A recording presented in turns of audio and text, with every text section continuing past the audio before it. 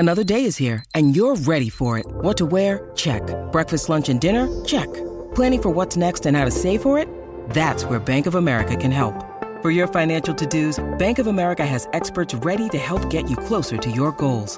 Get started at one of our local financial centers or 24/7 in our mobile banking app. Find a location near you at bankofamerica.com/talktous. What would you like the power to do? Mobile banking requires downloading the app and is only available for select devices. Message and data rates may apply. Bank of America N.A., member FDIC. It's time for the unofficial 40. Soonerscoop.com's very official recruiting podcast featuring Soonerscoop.com recruiting publisher Josh McCuistion. Get your recruiting fix from the leader in Sooner recruiting.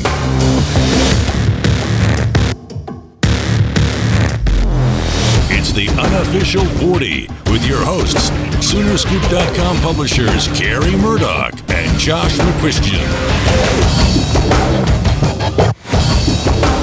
All right, we are back. It is time for the first unofficial 40 to happen after the regular season, as the boys are all back, and Josh McCuistion in studio. Josh, how you doing today?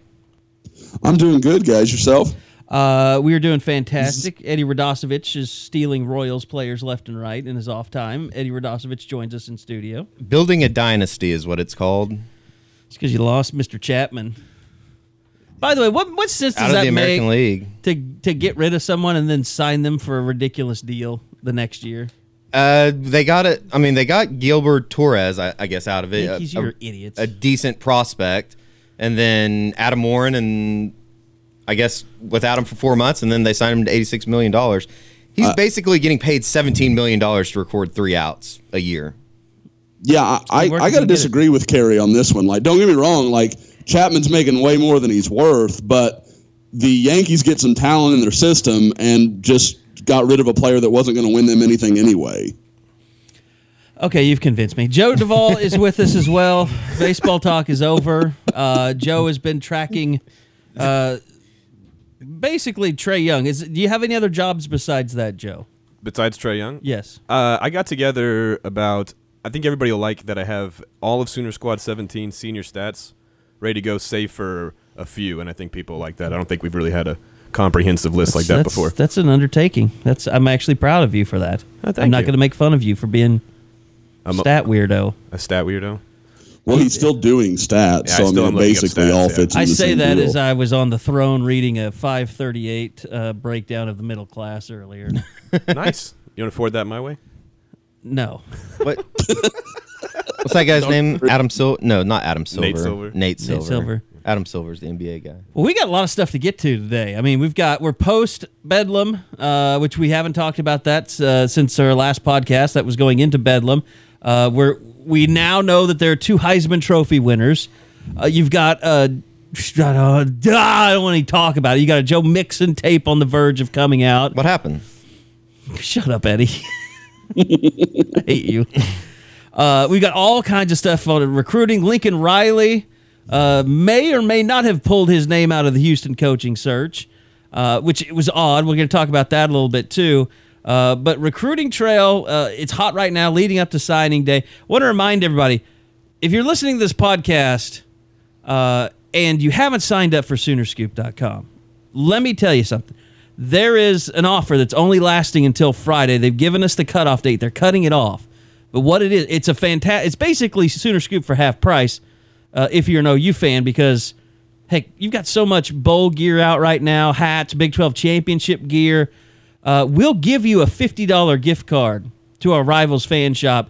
It's the same fan shop that the university uses. It's Fanatics. It's all the same. MLB, the Under Armour Fanatics partnership that's all in the news right now. It's Major League Baseball, right? Eddie's looking at me with blanks there.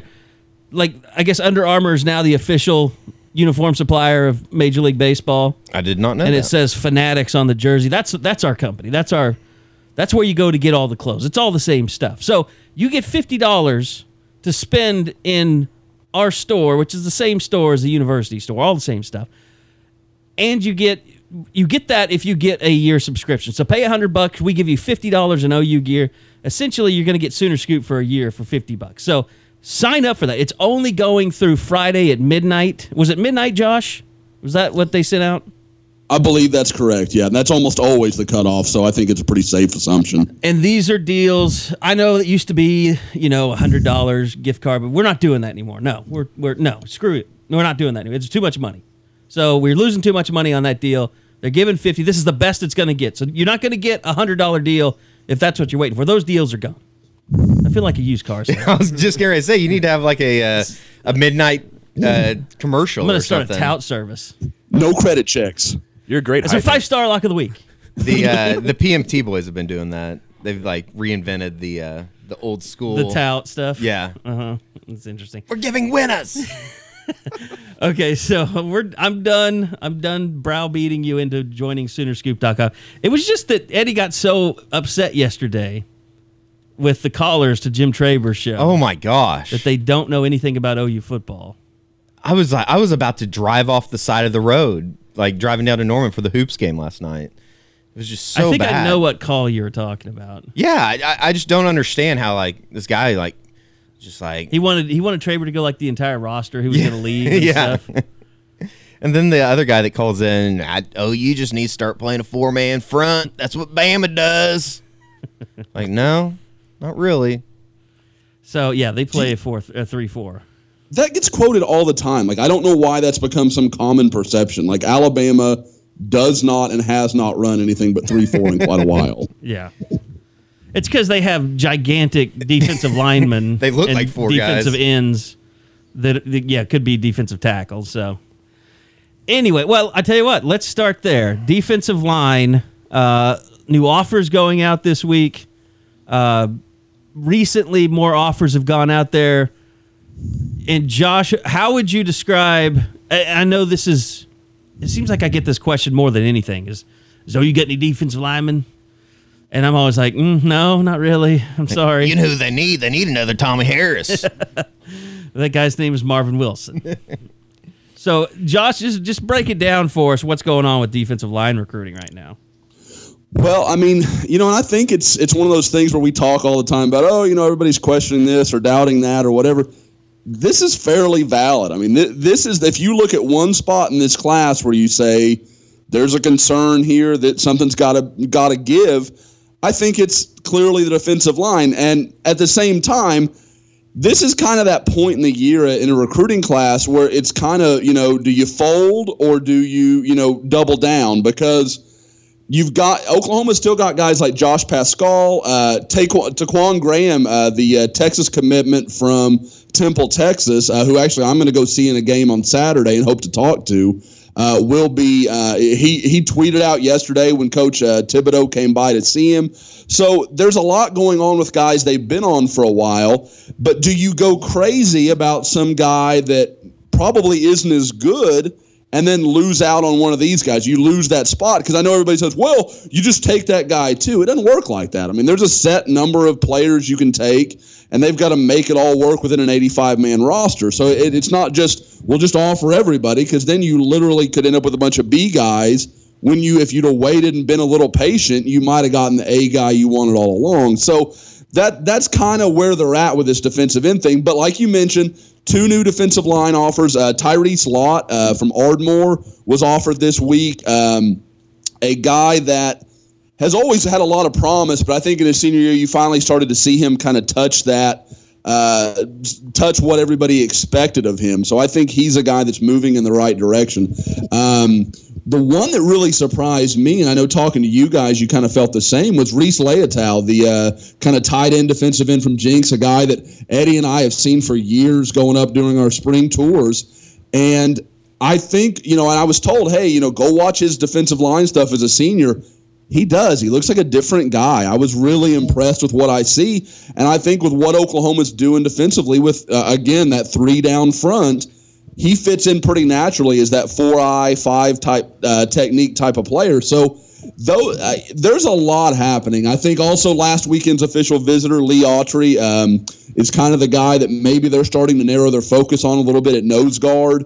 And I think maybe we could have a verdict on him within a week or so. So there's a lot of stuff that's happening. I think maybe in a couple of weeks, the picture will be a lot more clear of what OU's doing. Josh, with Reese Leitao, he's someone I saw him last year play, and he's a good tight end. But we all kind of were in agreement that with what OU had with Calcaterra and Jeremiah Hall already in hand, we didn't really see a role for him as an H-back tight end. Now, if you can say he can play defensive end, play in the defensive line, that's something else. But then the question becomes, do you think that's something he wants to do? Is he open to not playing offense and playing defense at the next level?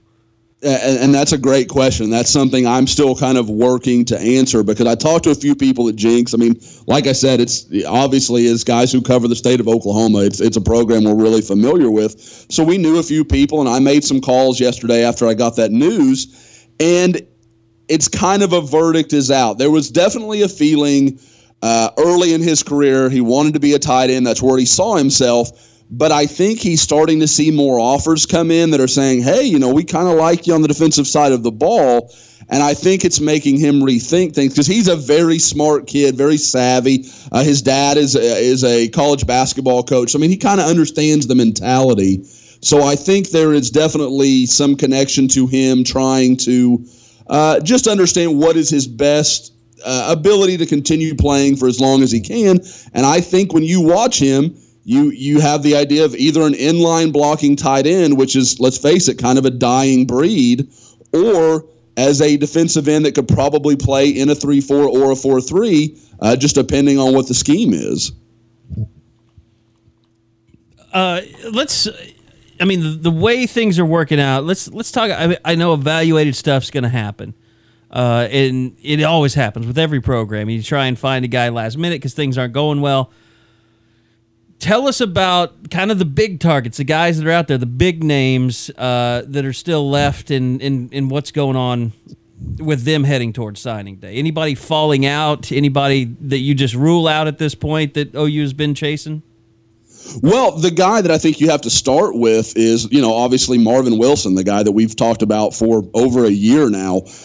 The big news this week with him is he has literally dropped Texas from consideration. They are out of his recruitment. And if you talked to me a month ago, I mean, hell, you can go back and listen to the podcast. I was saying I thought Texas was the favorite at that point in time. So this really kind of shakes things up for him.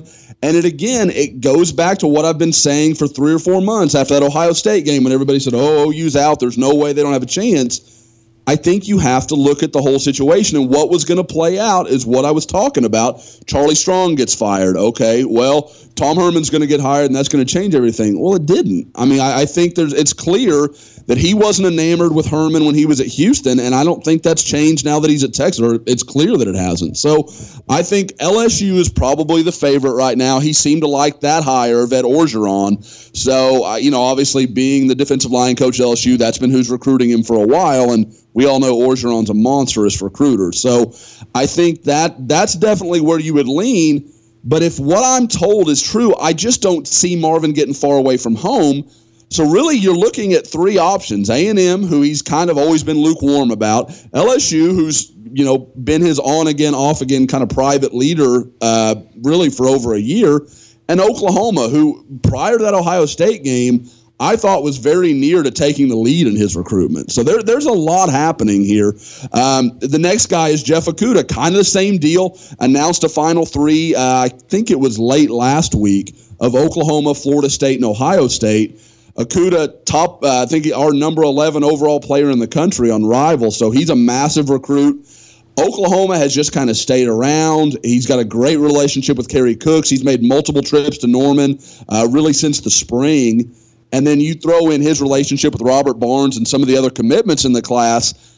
Oklahoma has an outside chance here. And what gets really interesting is a lot of the rumors about Ohio State's defensive staff. A lot of talk of Luke Fickell becoming the new head coach at Cincinnati, possibly taking Kerry Coombs with him, their defensive backs coach. So there's a lot there. If that happens, then those wheels start turning and you start thinking maybe he's not as locked into Ohio State as everybody thinks. You just really, you were talking there, and when you switched from Marvin to Okudah, it was like Mel Kiper was on the other line. It really was. You were would you say that he was your idol growing up? No, and I've said this before, guys, and I mean, and he works for a competing network now, but I have to be honest about it. Like, guys like Bobby Burton and those guys, like, I loved this stuff when I was a kid. Like, people think this is something I came into. When I was like 10, I was making these recruiting lists. I always thought recruiting was amazing, but you guys know me. NFL Combine, the Senior Bowl, like, I am glued to those are holiday weeks for me. Like, I love that stuff. And so it's just, I don't know. I can't get enough of all this stuff, whether it's college to pro, high school to college. I love just watching guys and kind of evaluating where they are. If you weren't my partner in Soonerscoop.com and you didn't get into recruiting, what do you think you'd be doing right now? Running a free blog? Yeah. I mean, that's the way that would go. I just have to share my knowledge. And, well, you didn't scouting high school kids and promising them the moon. I didn't think you could start a blog unless you played. Okay. Well, I mean, it's important when you start it, Eddie, not just as it continues to go. I definitely like the Mel Kiper combine. It was like Combine that Josh kind of hits there. He has that Gruden, Mel Kiper way of talking about football, where it's just kind of, got the offensive guards pulling, got to go to the Combine. Just really likes Josh. Truly, 100%. Anybody listening just loves football and recruiting. It's 100% genuine.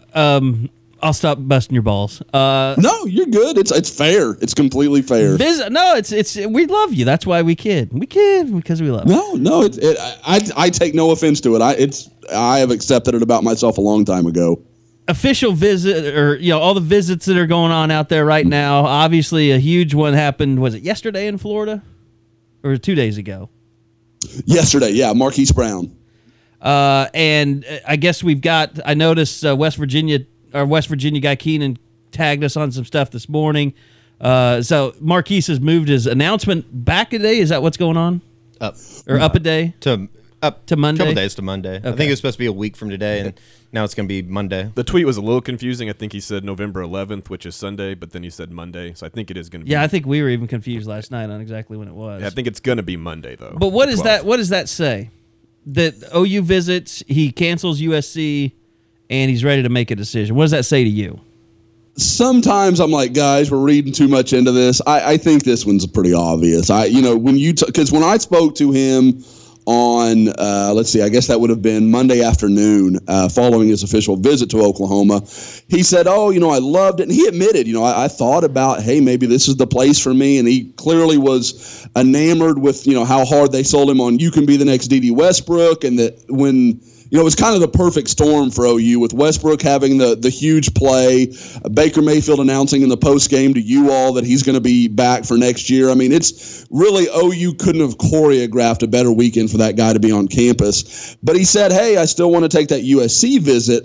And I said, well, okay, so it's still all up in the air, because we all know, I mean, we've all seen OU lose guys late to SC. That just happens sometimes. But I felt like going into that SC visit, OU clearly led. I mean, because West Virginia didn't come up a lot. It didn't seem like something he talked about. And some of that's understandable, but there were even some points where I felt like he was open to talk about West Virginia, and he just didn't take that option. So I think OU's clearly out in front. The fact that he's changed his USC plans coming right off the heels of his OU in-home, I think that says a lot. Now, I mean, I wouldn't completely say West Virginia's out, because I don't know that definitively, but I think it's a really, really safe bet that he's leaning towards Oklahoma, and that'll be the choice on Monday. The next question, I guess, would be after that, Josh, is how close of a player is he to D.D. Westbrook? I think it's one thing to be able to compare him and say that, yeah, they want him to be the next D.D. Westbrook. They want him to play out of the slot and everything like that. But how close is he to being the next D.D. Westbrook?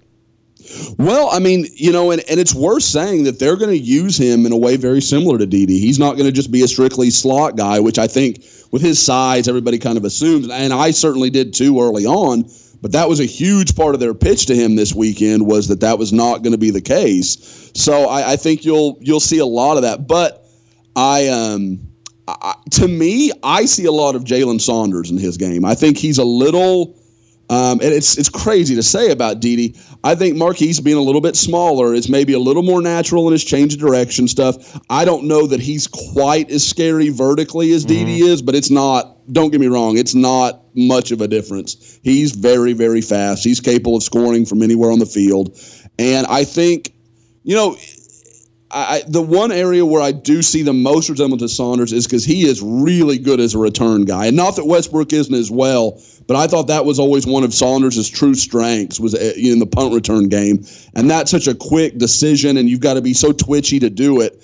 And I think that's where he's so good. And I think, that, like I said, that's where I probably draw that he reminds me a little more of Jalen, although he's bigger than Jalen was. So that's kind of why they can make that, pitch that he'll be more like Dede. Todd!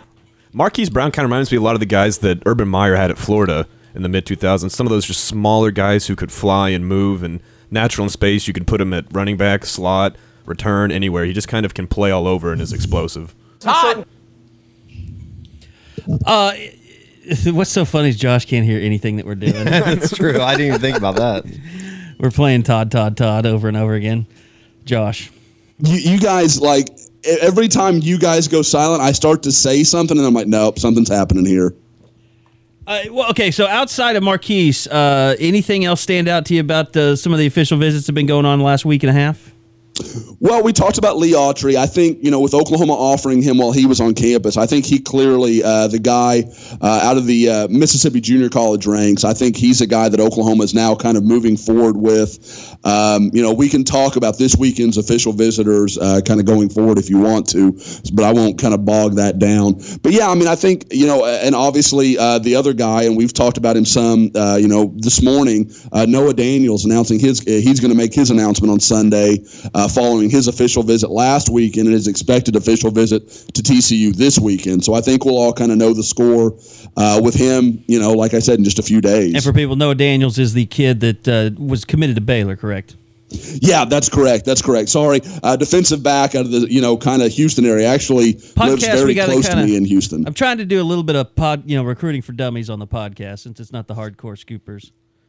I get it. I that's something you and I've talked about for years. I'm so bad about, assume everybody has all the same stuff I have. Josh's biggest pet peeve is hashtagging Sooners on your post when you forget to do everything. it. He can tell you my biggest pet peeve is, Josh, not everybody knows as much as you when it comes to recruiting. Ugh. You gotta talk it out to the dummies. But wouldn't it be great if they did? Well, they're all on the board. And that's why you sign up, people. That's the perfect guy that I was talking about. The perfect guy? No, like what I was tweeting about yesterday with the guy that called in to Traver's show. He needs to sign up to Sooner Scoop. Yeah. Get woke. Although I have a feeling that type of guy, just by the sound of his voice, he'd get eaten alive. Yeah, he'd come on there and say something really stupid and forceful. He kind of seemed like he was borderline, I'm going to call in and ask what time the game is and is it on TV type of guy. Nothing worse than calling and asking questions that you can Google. I really want to do a segment. I don't think they'll let me where I listen to Al's show every night and do a Google that up segment and just do questions from guys that are like, hey, Al, who's back up to Emmanuel Beal? Or they'll just say, who's back up that number 14? Yeah, number 14. Give out the number.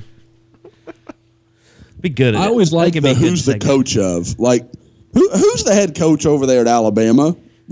A, that you don't know that, and B, secondly, Google Alabama head coach. It's real straightforward. I would just give false information if that were me. I'm not Google. I'm the radio. I'm not going to lose a listener. Actually, what you could do is actually ask Siri questions when people call you. I think that'd be a good compromise. Siri probably just does not compute. What's worse, to go through the process of, you call into Al's show, you stay on hold for a couple minutes, you kind of just sit there and, you're doing whatever you're doing to get an answer to a question you could have Googled in 10 seconds, or to ask those kind of questions on the board where you are literally on the computer and could type it into Google. It's worse to do it on the board. Absolutely, 100% worse on the board. Because what's game time on Saturday? Because you not only navigated your way to a message board, but you knew how to post. New topic. Yeah. There are questions within threads where the answer lies just above. If you just scroll up in the thread, there the answer would be. But people still ask the question. That's Al Ashback. He's on the board all the time. So those of you who rip him constantly, stop it. Be nice. I like Al. Al's a good man. I think Eddie and I both had him for class back in the day, right? I spoke to his class lately. Oh, yeah. How'd that go? A horrific experience. Oh, yeah. What was so horrific? Doing it. Did they get all those notes we sent? Look, okay, so we have thousands of people that will listen to this podcast. I mean, I'm not kidding. Like almost 10,000 people individually will listen to this podcast. Thousands of people listen to everyone individually. We have all these statistics. It doesn't bother me at all. Like, because I don't see you. Like, you might as well not exist. Like, I am not. I've been doing radio for God, I don't know how long, since 2002. So that's 14 years, and I'm used to. That's almost half of my life. Shut up, Eddie. That is half my life. So I'm used to it. It doesn't bother me. I'm comfortable doing it. But I was trying to think that I spoke publicly one time as a best man. There was something else I did publicly, and I can't remember what it was, but I remember it went terribly. And then so that was like I think that was the third time in my life, and there were only like 15 kids in that room. And here's the really bad part, and this is like I've been away from college for too long because I forgot how things work. Like there are kids in there taking that class that have no wishes or desires to get into journalism whatsoever. So I was like, okay, how many of you guys, let me just show of hands, how many of you guys are wanting to get into like print journalism, print, internet, online, newspaper? So maybe like 4 kids raised their hand, and I was like, oh, all TV people in here. Eddie'd be proud. And so I said, well, how many of you guys want to get into electronic journalism, broadcasting, television, radio, stuff like that? Like 3 more people raised their hand. So there was like 8 people in there that didn't even care what I was talking about. So then I thought, this sucks. Like, I'm wasting my time. And I'm not, but it was cool because like Carson Williams was in that class. I know him. He's a kid. Has been working for, the OU TV stuff for a long time. And Joe Bettner, a really good guy, came in. He wasn't even in the class. He just wanted to come hang out and see what I had to say. So it was cool. I mean, one kid asked me like about other websites and stuff. I won't say which one. And I blasted him in front of the kids, told them what I really thought. I ripped on aggregators and Bleacher Report and all that crap. Just kind of tell them how the internet has evolved over the years. But it's like the whole time I'm talking, I can't breathe and I can't catch my breath. And it's on the 3rd floor, so you have to walk up those, and they're not just like stairs. They're the giant sweeping circular stairs. So you're literally probably walking up 6 flights of stairs going up to the 3rd floor. And I'm following Al, and Al, as small as he is, he's like Speed Racer. He just float up. He does. He's just like, dun, dun, dun, dun, dun, dun. I'm just like, Jesus, Al. It's like I wanted to take the elevator, but I ran into Al in the lobby. So that same thing happens to me when I talk to small groups. Like I can't breathe. I can feel my chest starting to go. If I talk to like a whole auditorium, or if I talk on this, and you thing, feel nothing. like you feel like you can't take a breath, like Right. because if you pause, it's going to be awkward. Yep. So you can't just sit there and go. No, it seems like it's too long and it's going to be weird. So I was out of breath the entire time. It was like an hour and a half. It was much better when I took questions. I should have taken questions the whole time. Just open it up.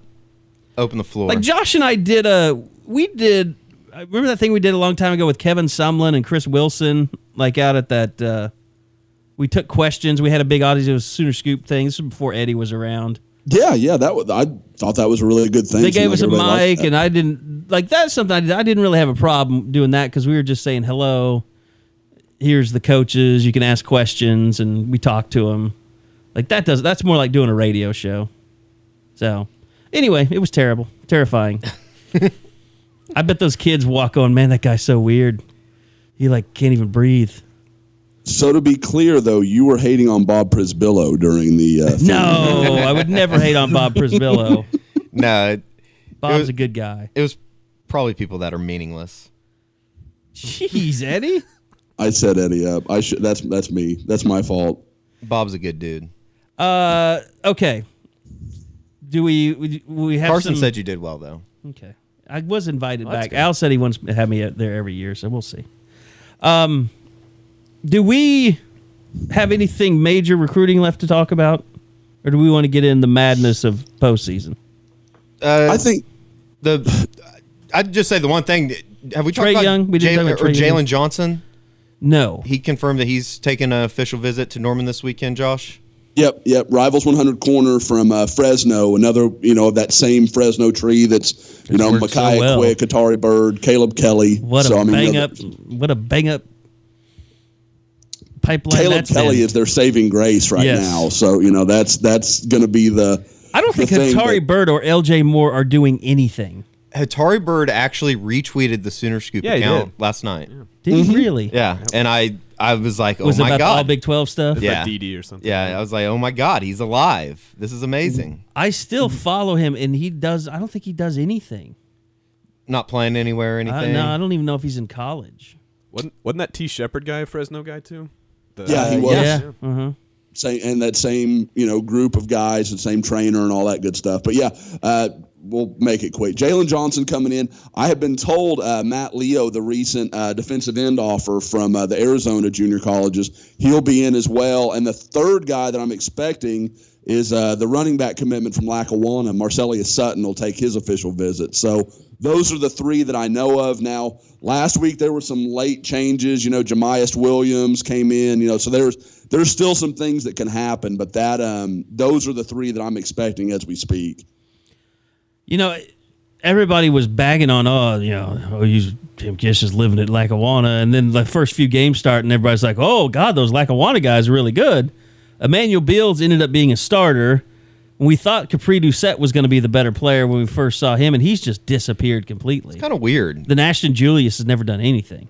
It's kind of weird how Capri Doucette is just – he's definitely there. He dresses out. I've watched him.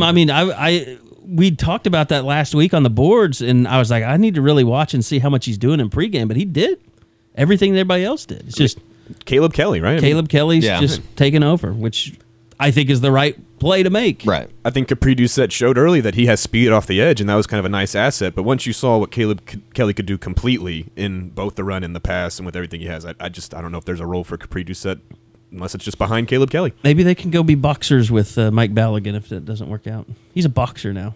Like a legitimate boxer. I'm going to see him on Friday Night Lights on ESPN he's like at 6-0 now or something, but he'd have to be he'd have to be almost 30 now. I would not get in the ring with him. I'll put it that way. 2008, he was here. It was his last year. That's probably about right, yeah. Yeah, he's probably more than 30. I bet he's 32. He was remember, he was 2 or 3 years removed when he showed up, or he was 2 or 3 years before he went to JUCO and showed up. Well, he was playing in that California penal system or whatever that was. Yeah, whatever got him in the trouble, yeah. I think it was more like a New England semi-pro league. At what point does old man strength cross over the apex? Are you not getting stronger anymore? Is it 40, or are you still getting old man strength then? No, you're juicing if you're getting stronger at 40. But I'm talking about like that, like your dad, for some reason, can just always beat your butt no matter what, even if he's 40, 50 years old. That old man kind of, he's stronger. I think 50s is when it starts dropping down. My dad did a cycle 10K on Thanksgiving. Holy cow. This year? And he ran it, yeah. Jeez. I don't know if I've ran a 10K total in my life. 69, I think. Nice. Wow. Tiffany ran a half marathon about a month ago. So she'd run a couple of them.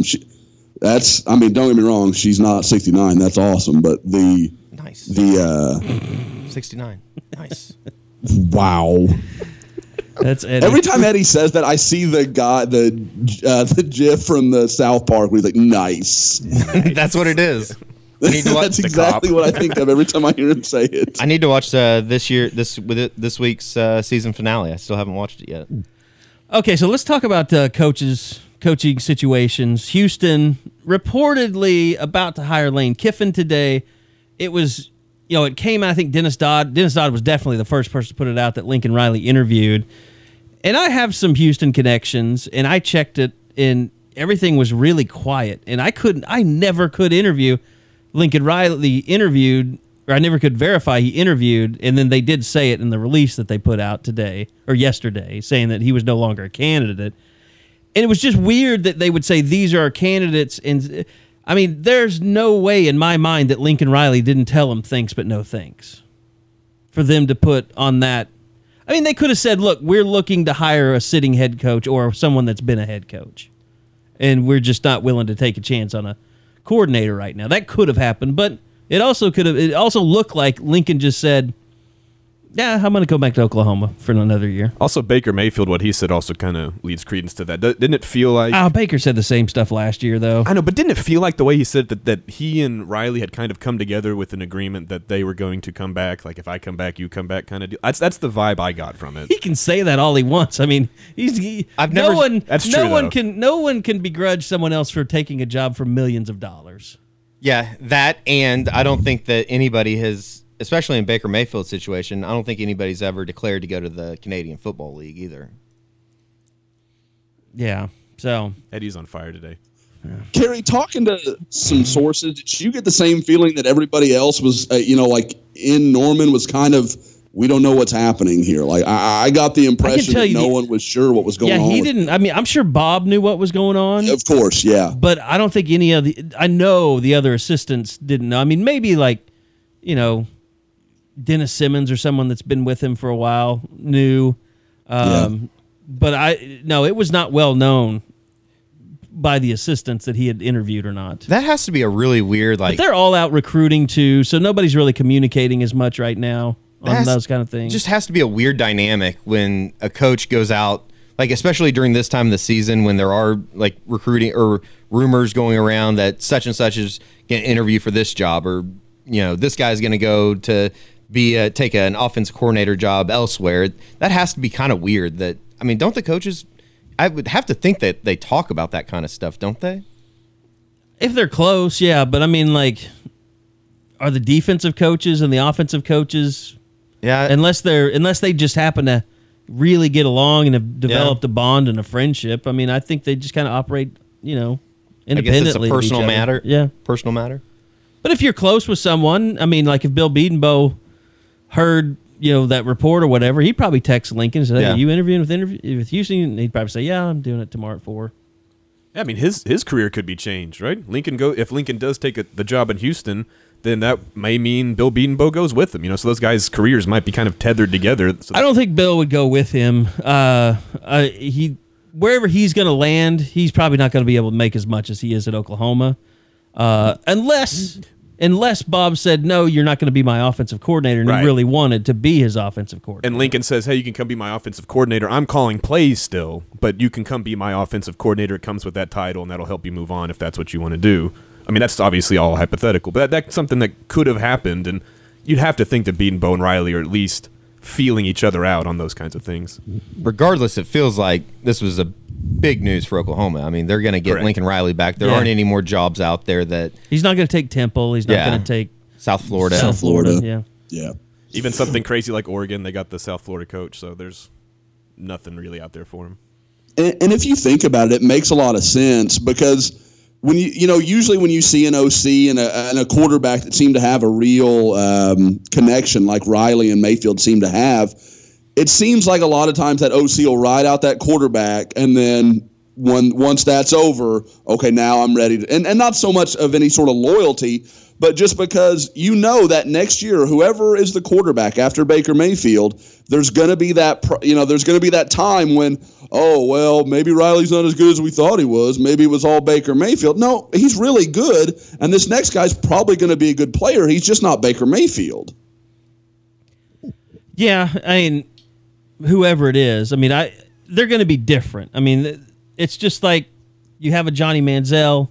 You have guys that are coming in, they're going to be good. They're just going to be different. They're not going to be the same. Yep. Just like Baker wasn't the same. Sam Bradford was different than Baker, and he was better in a lot of ways. I thought this was funny because Baker has a great arm. But you remember, Eddie, I don't know, this was maybe the Kansas game, but they showed like a highlight video of Sam for some reason before the game, like during pregame. I don't know if you saw it or not. Or maybe it was just the 2018 kind of a tribute to him or something. It might have been an anniversary of something. And just watching those highlights, it's like I literally forgot how incredible Sam Bradford was as a quarterback when he was in college. Like how, Because you see him just getting killed every week in the NFL, and you have for how many years has it been? 8 years? Yeah, 8 years. And you forget, like, he was the most accurate thrower that I've ever seen in my life. And just how tall he was and how hard he could throw the football. And I had this argument with, I can't remember if it was Dusty or somebody the other day, just about Sam Bradford. People want to say, how does he compare to Baker Mayfield? Sam Bradford never had a Sterling Shepard or a D.D. Westbrook. Never had. He had a young Ryan Broyles. That's the best he had. But remember, Ryan Broyles was seen as someone that was, less than Joaquin Iglesias or Manny Johnson. I mean, Jermaine Gresham was his best. Yeah, he had best target. Gresham. And they threw to DeMarco a lot in the backfield.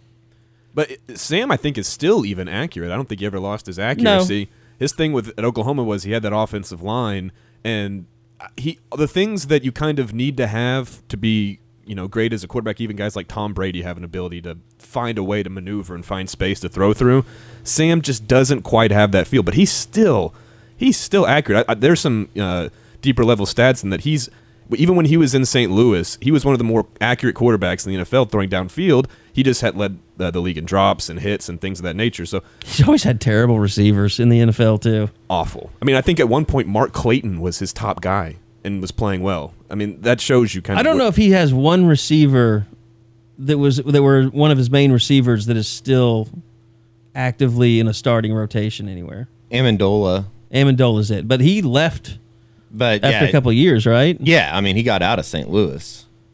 Anyway, we're way off track. I'm just trying to say that, I didn't think OU would ever have a quarterback as good as Sam. Now you got Baker Mayfield going to New York. He's in Atlanta right now. The Home Depot Awards are starting tonight as we're doing this podcast. They are going to award the Blitnikoff there. I can't believe that the kid from Northwestern or East Carolina would win it over D.D. Westbrook, but you never know. You want to see a meltdown? You want to see a meltdown? Give it to somebody other than D.D. Westbrook. It's like I texted you yesterday and said, what if they give the Big 12 Offensive Player of the Year to Deonta Foreman? Yeah. That would have been another meltdown. Well, it's just like... Or Mahomes. Josh, you probably... you can speak to this better than anybody, but I never understood how people in Texas got so... They got it in their brains like Deontay Foreman was going to be in New York City for the Heisman. It's like, no, he played on a team who fired their coach. You don't go to the Heisman ceremony when you're on that type of team. It's like, did they forget, Josh, what the Heisman was all about? Well, and I should start this with, I hate the idea of, it's best player on the best team. I hate that crap. Like the Jalen Hurts as a Heisman candidate was the stupidest thing I'd ever heard. I agree. Agreed. He's maybe the fifth best player on his own team, maybe. He might be. I hate that kind of idea. But at the same time, if you are that great, you're taking your team to a bowl game. Especially at a position where you can impact every single play, like running back. I mean, whether it's blocking and you say, he doesn't touch it every time like a quarterback. Yeah, that's great and all, but the way he ran the ball, he pretty much did touch it every time. He was their offense down the stretch. I mean, I want to say. Yeah, he was second in the country in total carries behind Donnell Pumphrey, who, if you want to make a case for a running back that maybe should be there, I could make a better case for Pumphrey than I could Foreman because of the team he played on, very good, and really is the offense for San Diego State. So, that's just one of those deals where, like I said, I understand that he had a great year, and he surprised everybody, including me. But a Heisman guy, I don't know. If you told me that Samaje Perine would get 323 carries running that Texas offense where they're spreading you wide, do I feel like there's a decent chance Perine does the same thing Foreman did? I do. I really do. Now, could I take a Texas receiver and do what D.D. Westbrook did? Hell no. So, that's kind of where it gets down to it to me. Can other guys do what you did? Here's the thing that was weird about the Heisman this year is I think if USC had won the Pac-12, Adoree Jackson would be in New York. But you had Adoree Jackson, you had Christian McCaffrey, you had Jake Browning, and nobody could really come to a consensus on which was the best of those players. And it just the vote got kind of split, and I'm sure a lot of people were putting other people like Deshaun Watson or Lamar Jackson in their 1, 2, and 3. But it was just a very strange year out west because there wasn't a dominant team, and the best player I thought out there was Adoree Jackson. I mean, I think he's a guy that just dominates a game at the cornerback spot, and you never see that. The most amazing thing I think that I've seen today is USA Today came out with their All-American team. Adoree Jackson made it, but he's second-team returning specialist. That's it. He didn't even make... Who were their first-team corners? Let's see.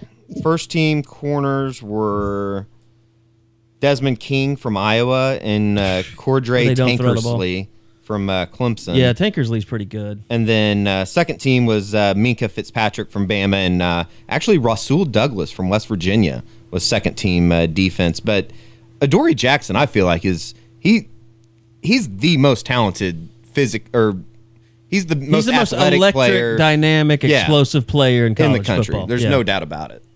I don't think Jabril Peppers even comes close. Didn't you go see him in high school, Josh, at Sarah? Was he part of that group that you went out and saw?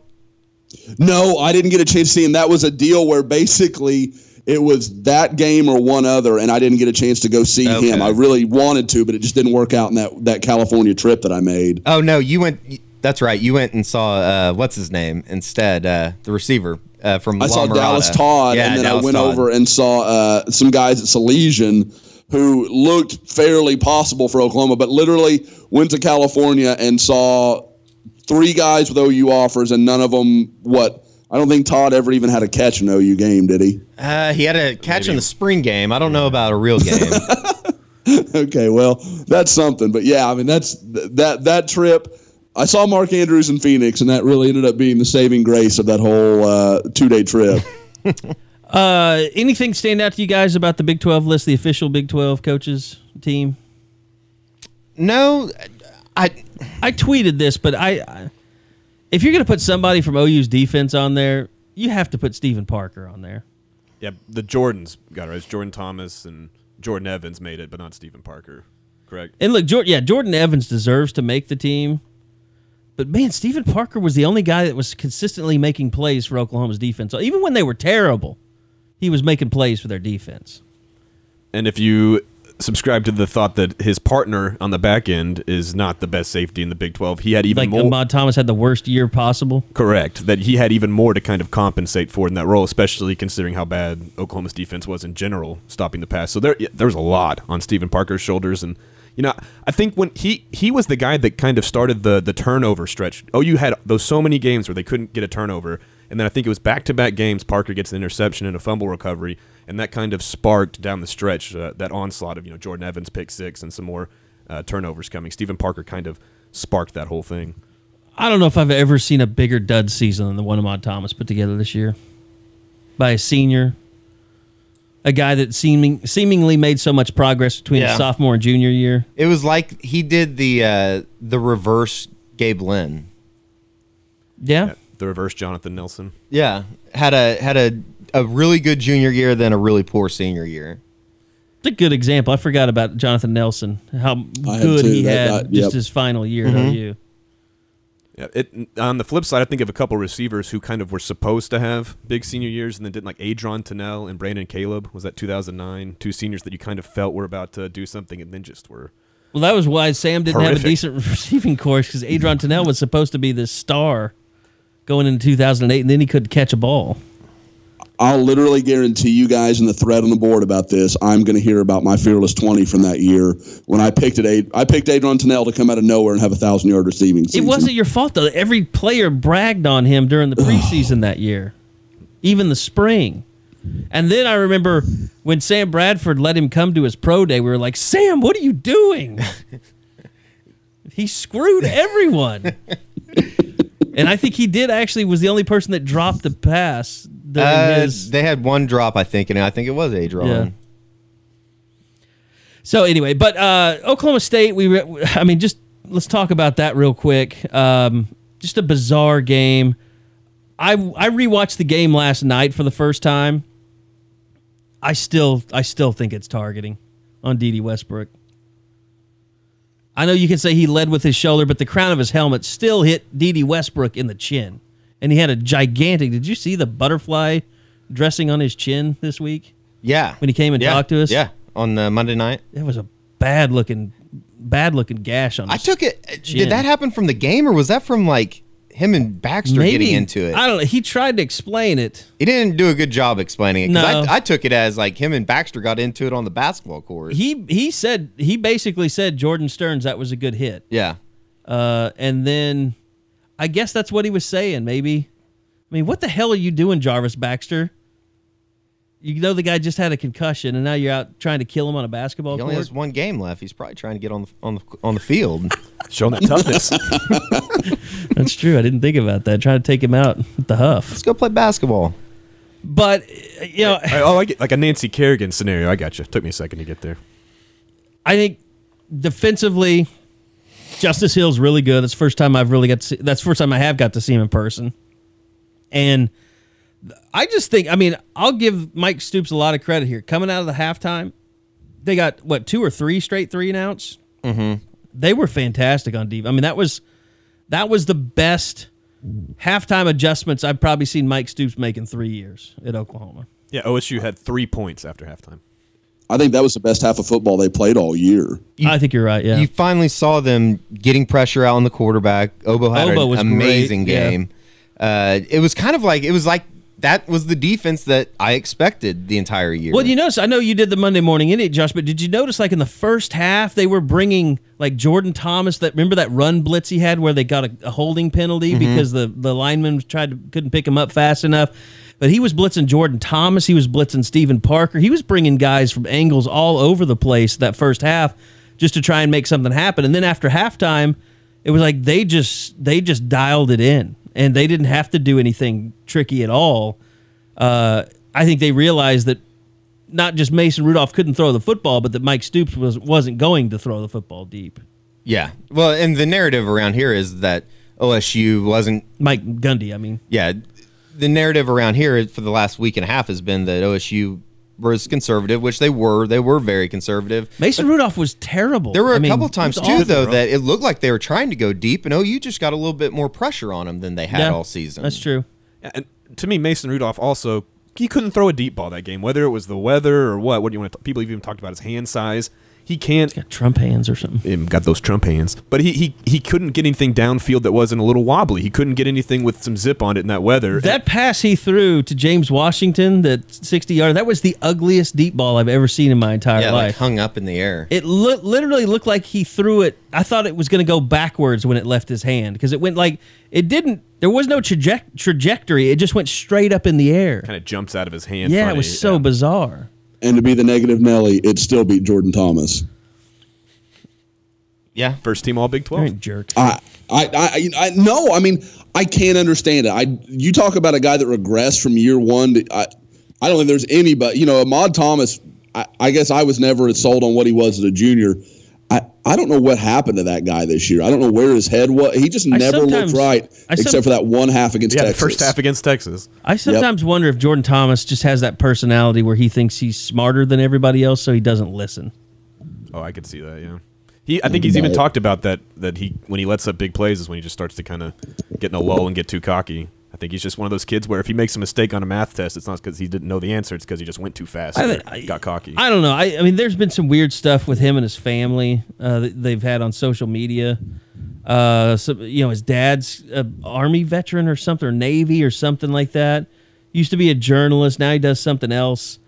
I kind of get the feeling that like his parents are very demanding and I don't want to say overbearing, but like, they've watched his every move. And I think he's kind of gone through, I think some of the problems that he's had is rebelling a little bit. Just being a kid. It's like a preacher's kid that just finally goes nuts. Gets to college, gets on his own. Yeah. Doing his own thing. All the preacher kids I knew were nuts in high school already. I will say on Jordan Thomas, I don't think there's any chance that he comes out. I just from talking to him in that short amount of time we did before Bedlam, he just didn't give me the feel of somebody that was thinking I'm getting ready to pack up here in about a month and leave. Yeah, and Kerry asked him if he was going to graduate from school, and he said no, he's not. He laughed. He like no. Yeah. I was like, I thought you were really smart. I mean, I didn't say that to him, but I was like, I want to say, Kendall Thompson graduated in 2.5 years here, Yeah. and he wasn't majoring in engineering, so. But I guess he's not doing that anymore. So Yeah, I don't know how you could do engineering and be a football player. I remember when he said that when he committed to Oklahoma at the time, flipped from Northwestern, that he wanted to come to Oklahoma for their engineering program. And I remember thinking at the time, they're not going to let him do that. There's no way he's still doing that, right? I guess no, he's African American studies. I think is what he's doing now. Which, like I said, I think that's kind of his parents, pushing that on him, wanting him to be that. And if let's just say if they are, that way, and if he hasn't graduated yet, that would make sense if he came back and went ahead and got his degree. He's an interesting fellow.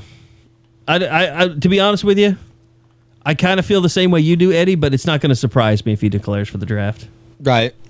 Is he the one guy left that's the most, outside of the running backs, is he the guy that's most up in the air now? Yeah, probably so. Because Yeah. if you go off what Jamal Brown says, Orlando Brown's going to come back. Orlando is not going to do something that Jamal Brown doesn't want him to do. I don't think so. Yeah, it seems like very much like It's a father-son yeah, kind of thing. Yeah, which is really cool on Jamal Brown's part. Yeah, he's been his mentor, and I haven't talked to Jamal about it.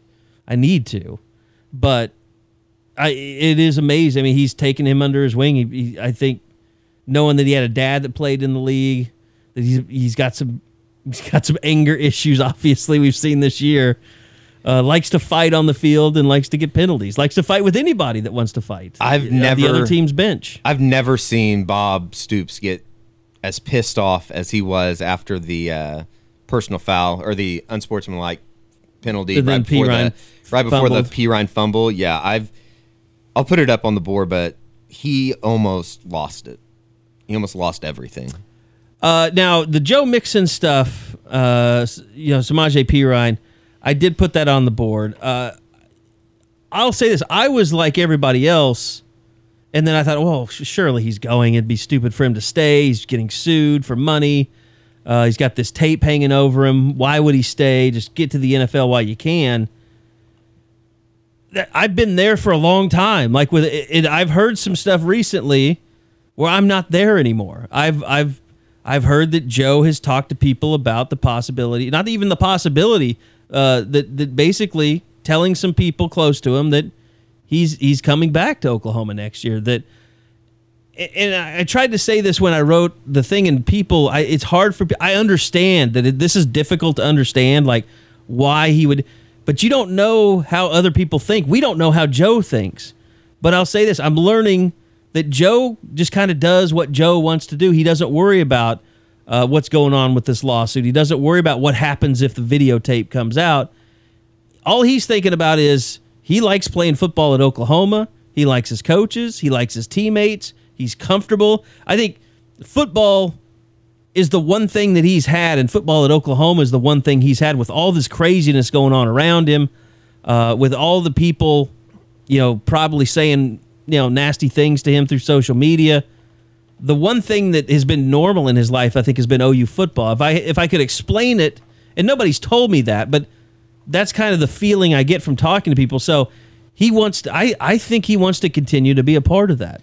It's interesting, too, that I think that, I don't know, I guess it's been talked about a little bit before, but his relationship with Jerry Schmidt, I think, is about as strong as I can ever remember a former player having with It's probably Schmidt. because when he was sitting out that year, That's the only guy I think that hung out with him. Yeah. Just as far as the only guy he could talk to. Yeah. And I feel like every game they come out 30 minutes before anybody else comes out and they throw the ball around. And it's even usually with a torn Achilles and a broken leg. which was just amazing. Modern medicine these days is freaking unbelievable. Josh, you understand how pissed I was at that douchebag last week? Like, how much he ruined our lives.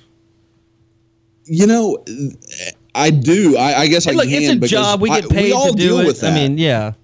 But just some rumor monger that just throws anything out there, and then I just hated the lack of accountability for it. Like, it's cool if you want to say that. I mean, that's your deal. But to be like, I'm just telling you what I heard, so that you don't have any responsibility for what you've said.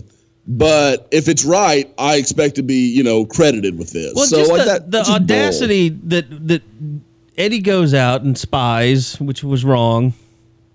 He's been disciplined internally. Nobody saw me. I don't know what you're talking about. But I mean, look, we kept tabs on what was going on. We talked to people. We felt almost 100%, I would say 99% sure that he was fine.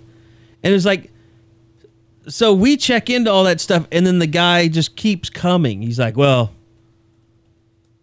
whatever. You guys are just covering up for Bob Stoops. And then he'll double down and find another imaginary source. And then he finds someone, and then someone else pops up. Oh, it's not a broken leg. It's an Achilles, though. I have it on a good source. It's like, yeah, this is the closest I've ever come to using the F word on the podcast. Oh, that would have been awesome. I just wanted to give a big F you to everybody out there that had anything to do with orchestrating that crap. Yeah, even alluding to it on message boards is not just our people. I don't blame our people for coming back and saying, "Hey, what's this?" Not at all. Not our people. There was some. You showed it to me. I think there was some college football rumor site that even grabbed onto it. They were like trying to be like a college football talk or something. God, people just they had like 280 followers or something. Yeah, it was psychotic is what it was, especially when.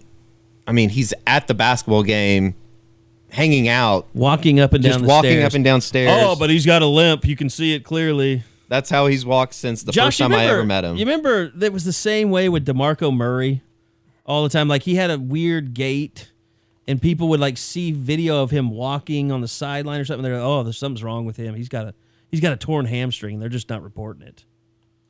Yeah, I do remember that. And when I first heard this thing, I was like, oh, here, it's Bedlam Week. Because there's always some crap like this on Bedlam Week. Like, oh, it's this, that, or the other. And I could never figure out why everyone chose to take this one so seriously. Like, why was this one? I mean, the source was not a source. I mean, and my sources. And the guy from the random OSU fan on Twitter that has something about can't send it out on your name, send it out, I'll hide it. I'm private. Like we talked about a couple weeks ago. Yeah. It's not that hard to figure out who you are. But we kind of know who the guy is. Yeah. At the same time, everyone got like all crazy about this. Like why was this any more real than every other rumor on the planet from someone who clearly would have no connection to the University of Oklahoma or know anything about what's going on? It's something especially that would clearly be kept secret to such a high degree. It's just another example where we get to show our credibility. And going back to Kerry talking to Al's class about the new kind of wave of journalism, I talk about this a lot. When you have this market saturated with all these people that think they can be journalists, what sticks out now not necessarily is who's first, it's who's credible, it's who's right. That's who the people come back to. And this was another example where we can show that we're worth coming back to and that will provide you credible news. Look at Joe. It's like a PSA. Yeah. The more you know. All right.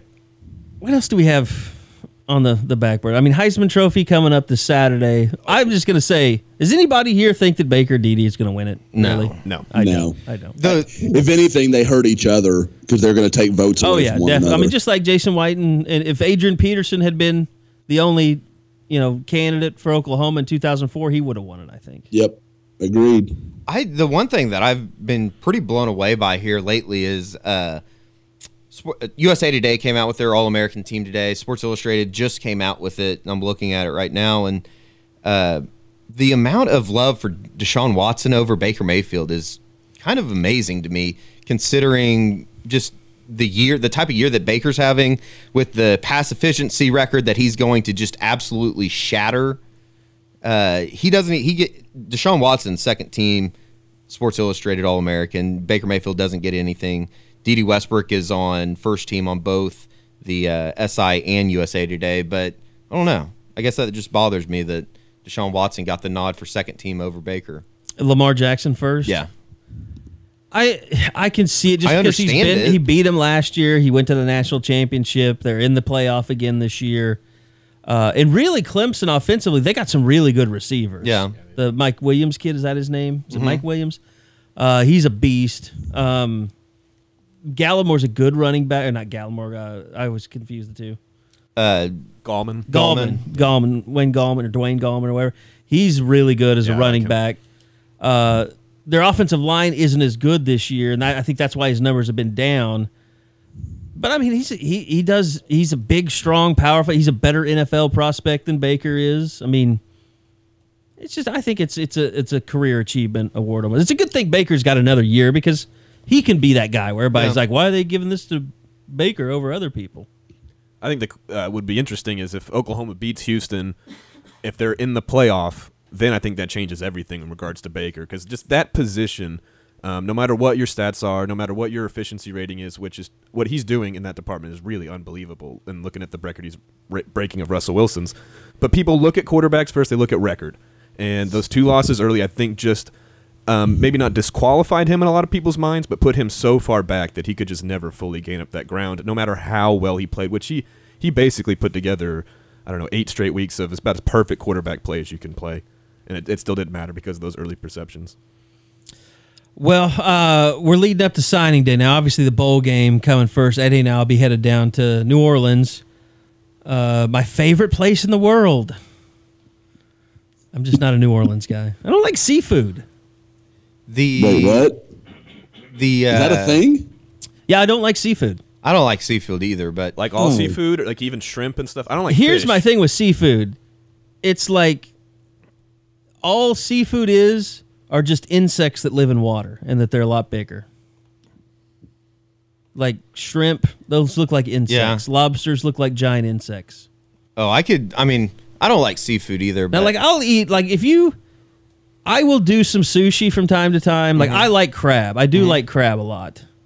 I won't really do raw sushi, although I have in the past. But I mean, shrimp tempura, I can handle that. It's so weird because like when I was a little kid, my parents would take us to Red Lobster. I would destroy popcorn shrimp. Yes, sir. Like I would eat that like it was literally popcorn. So I can handle some. I probably need to try shrimp again. It's just I remember going someplace one time and they didn't deter them, and it was just disgusting. Like David Spade and Tommy Boy. Yeah, it was just like David Spade and Tommy Boy. The big black line. So wrong. If it comes out of the water, I will eat it. I like the crustaceans. I'll do the lobster, the crab, and all that stuff. But a fish, I don't know. It's just. I bland. Like if you go to like what's the Robert De Niro place they have at the Hard Rock in Vegas, the sushi place. You know what I'm talking about, Josh? No, one of the few hotels I have spent very little time in Las Vegas. That's one of the ones I don't know very well. I'm not cool enough to be there, but just to go to that restaurant, we had to go, and they had this blackened cod. Oh my God, it was heavenly. I've never been a fish guy, but I will eat the blackened cod at whatever that restaurant is that Robert De Niro runs. Nobu. Yeah. Nobu. Yeah. The blackened cod at Nobu was a delight. The grilled oysters at Drago's in New Orleans, really good. Gonna have to go back. You put some pasta under any of that, I'll eat it. I like seafood pasta. But does that combine different things? I don't know. Is that still kind of seafood? That's yeah. I mean, shrimp, scallopini or whatever. You could put anything in pasta and I'll eat it though. I've never felt more apart from all of you. I don't know what's happening. You're just here. seafood psycho. I will probably die of mercury poisoning someday. I think you're gonna. I eat sushi daily. I think that fish will be better than all the red meat and fried chicken I'm pouring down my. I might have some sushi for dinner tonight. That sounds good, actually. Just not. I want it dead and cooked in my sushi. Do you go out and get it, or how do you? I don't want to go out and like sit down and eat sushi. I like the Crest sushi. There you go. Oh, that's scary. I know that's sacrilege. That's bad, man. I like grocery store sushi. It's not quite gas station, but like Oklahoma's already landlocked. Like it feels kind of dangerous.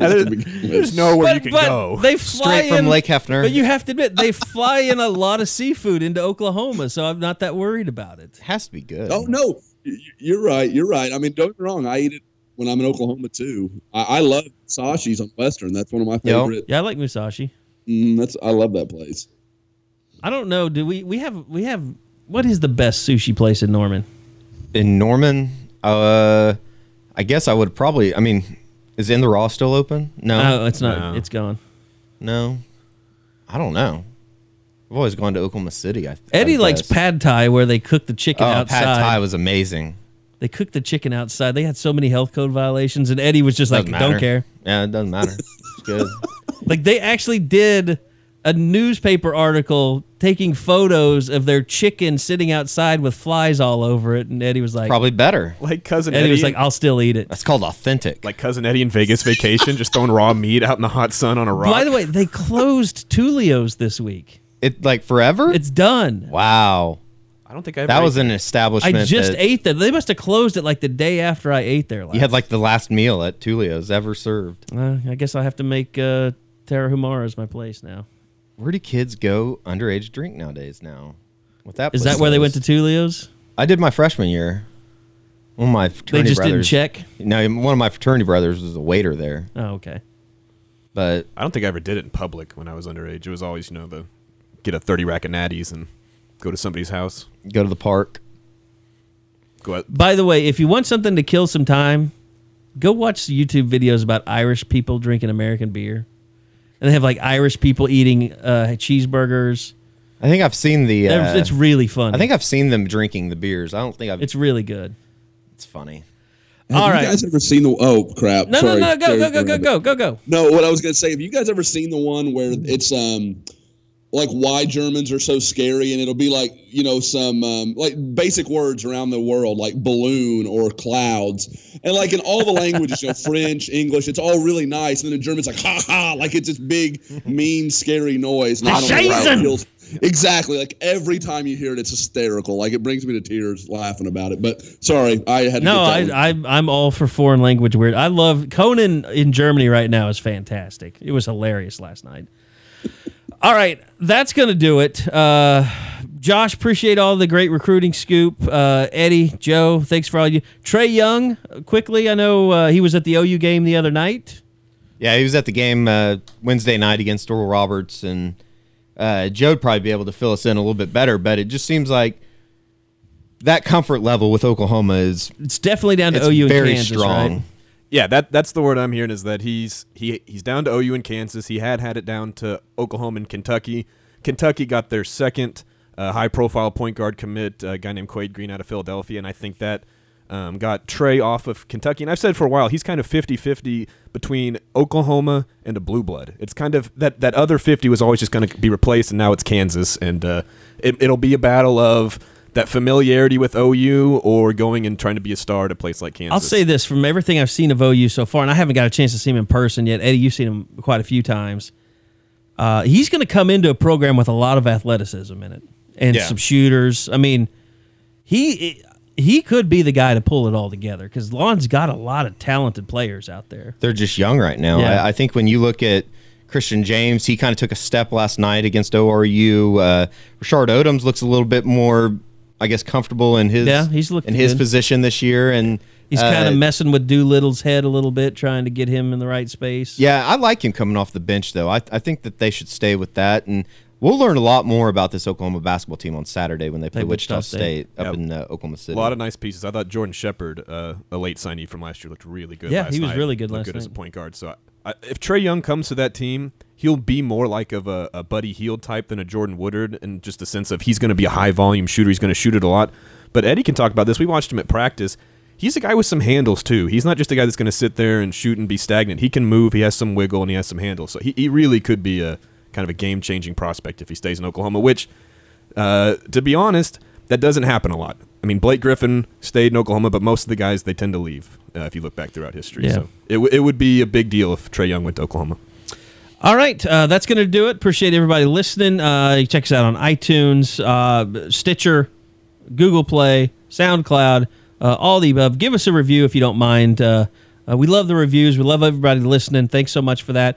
Sooner Scoop, one last reminder, that $50 gift certificate to the fan shop is running out on Friday. It may be out by the time you're listening to this. If it is, I'm sorry. But if you listen to this tonight, tomorrow, Friday midnight, it runs out. And it's the best deal you're going to get probably for another year. So if you're not a member of Sooner Scoop, you've been thinking about it, go get that $50 gift card, signing up for an annual membership, and get yourself some nice bowl gear or someone you love for Christmas. So that's going to do it. Thanks to Josh McQuistion. Thanks to Eddie Radosevich, Joe Duvall. I'm Kerry Murdoch, and we'll see you next time on the Unofficial 40 right here on SoonerScoop.com.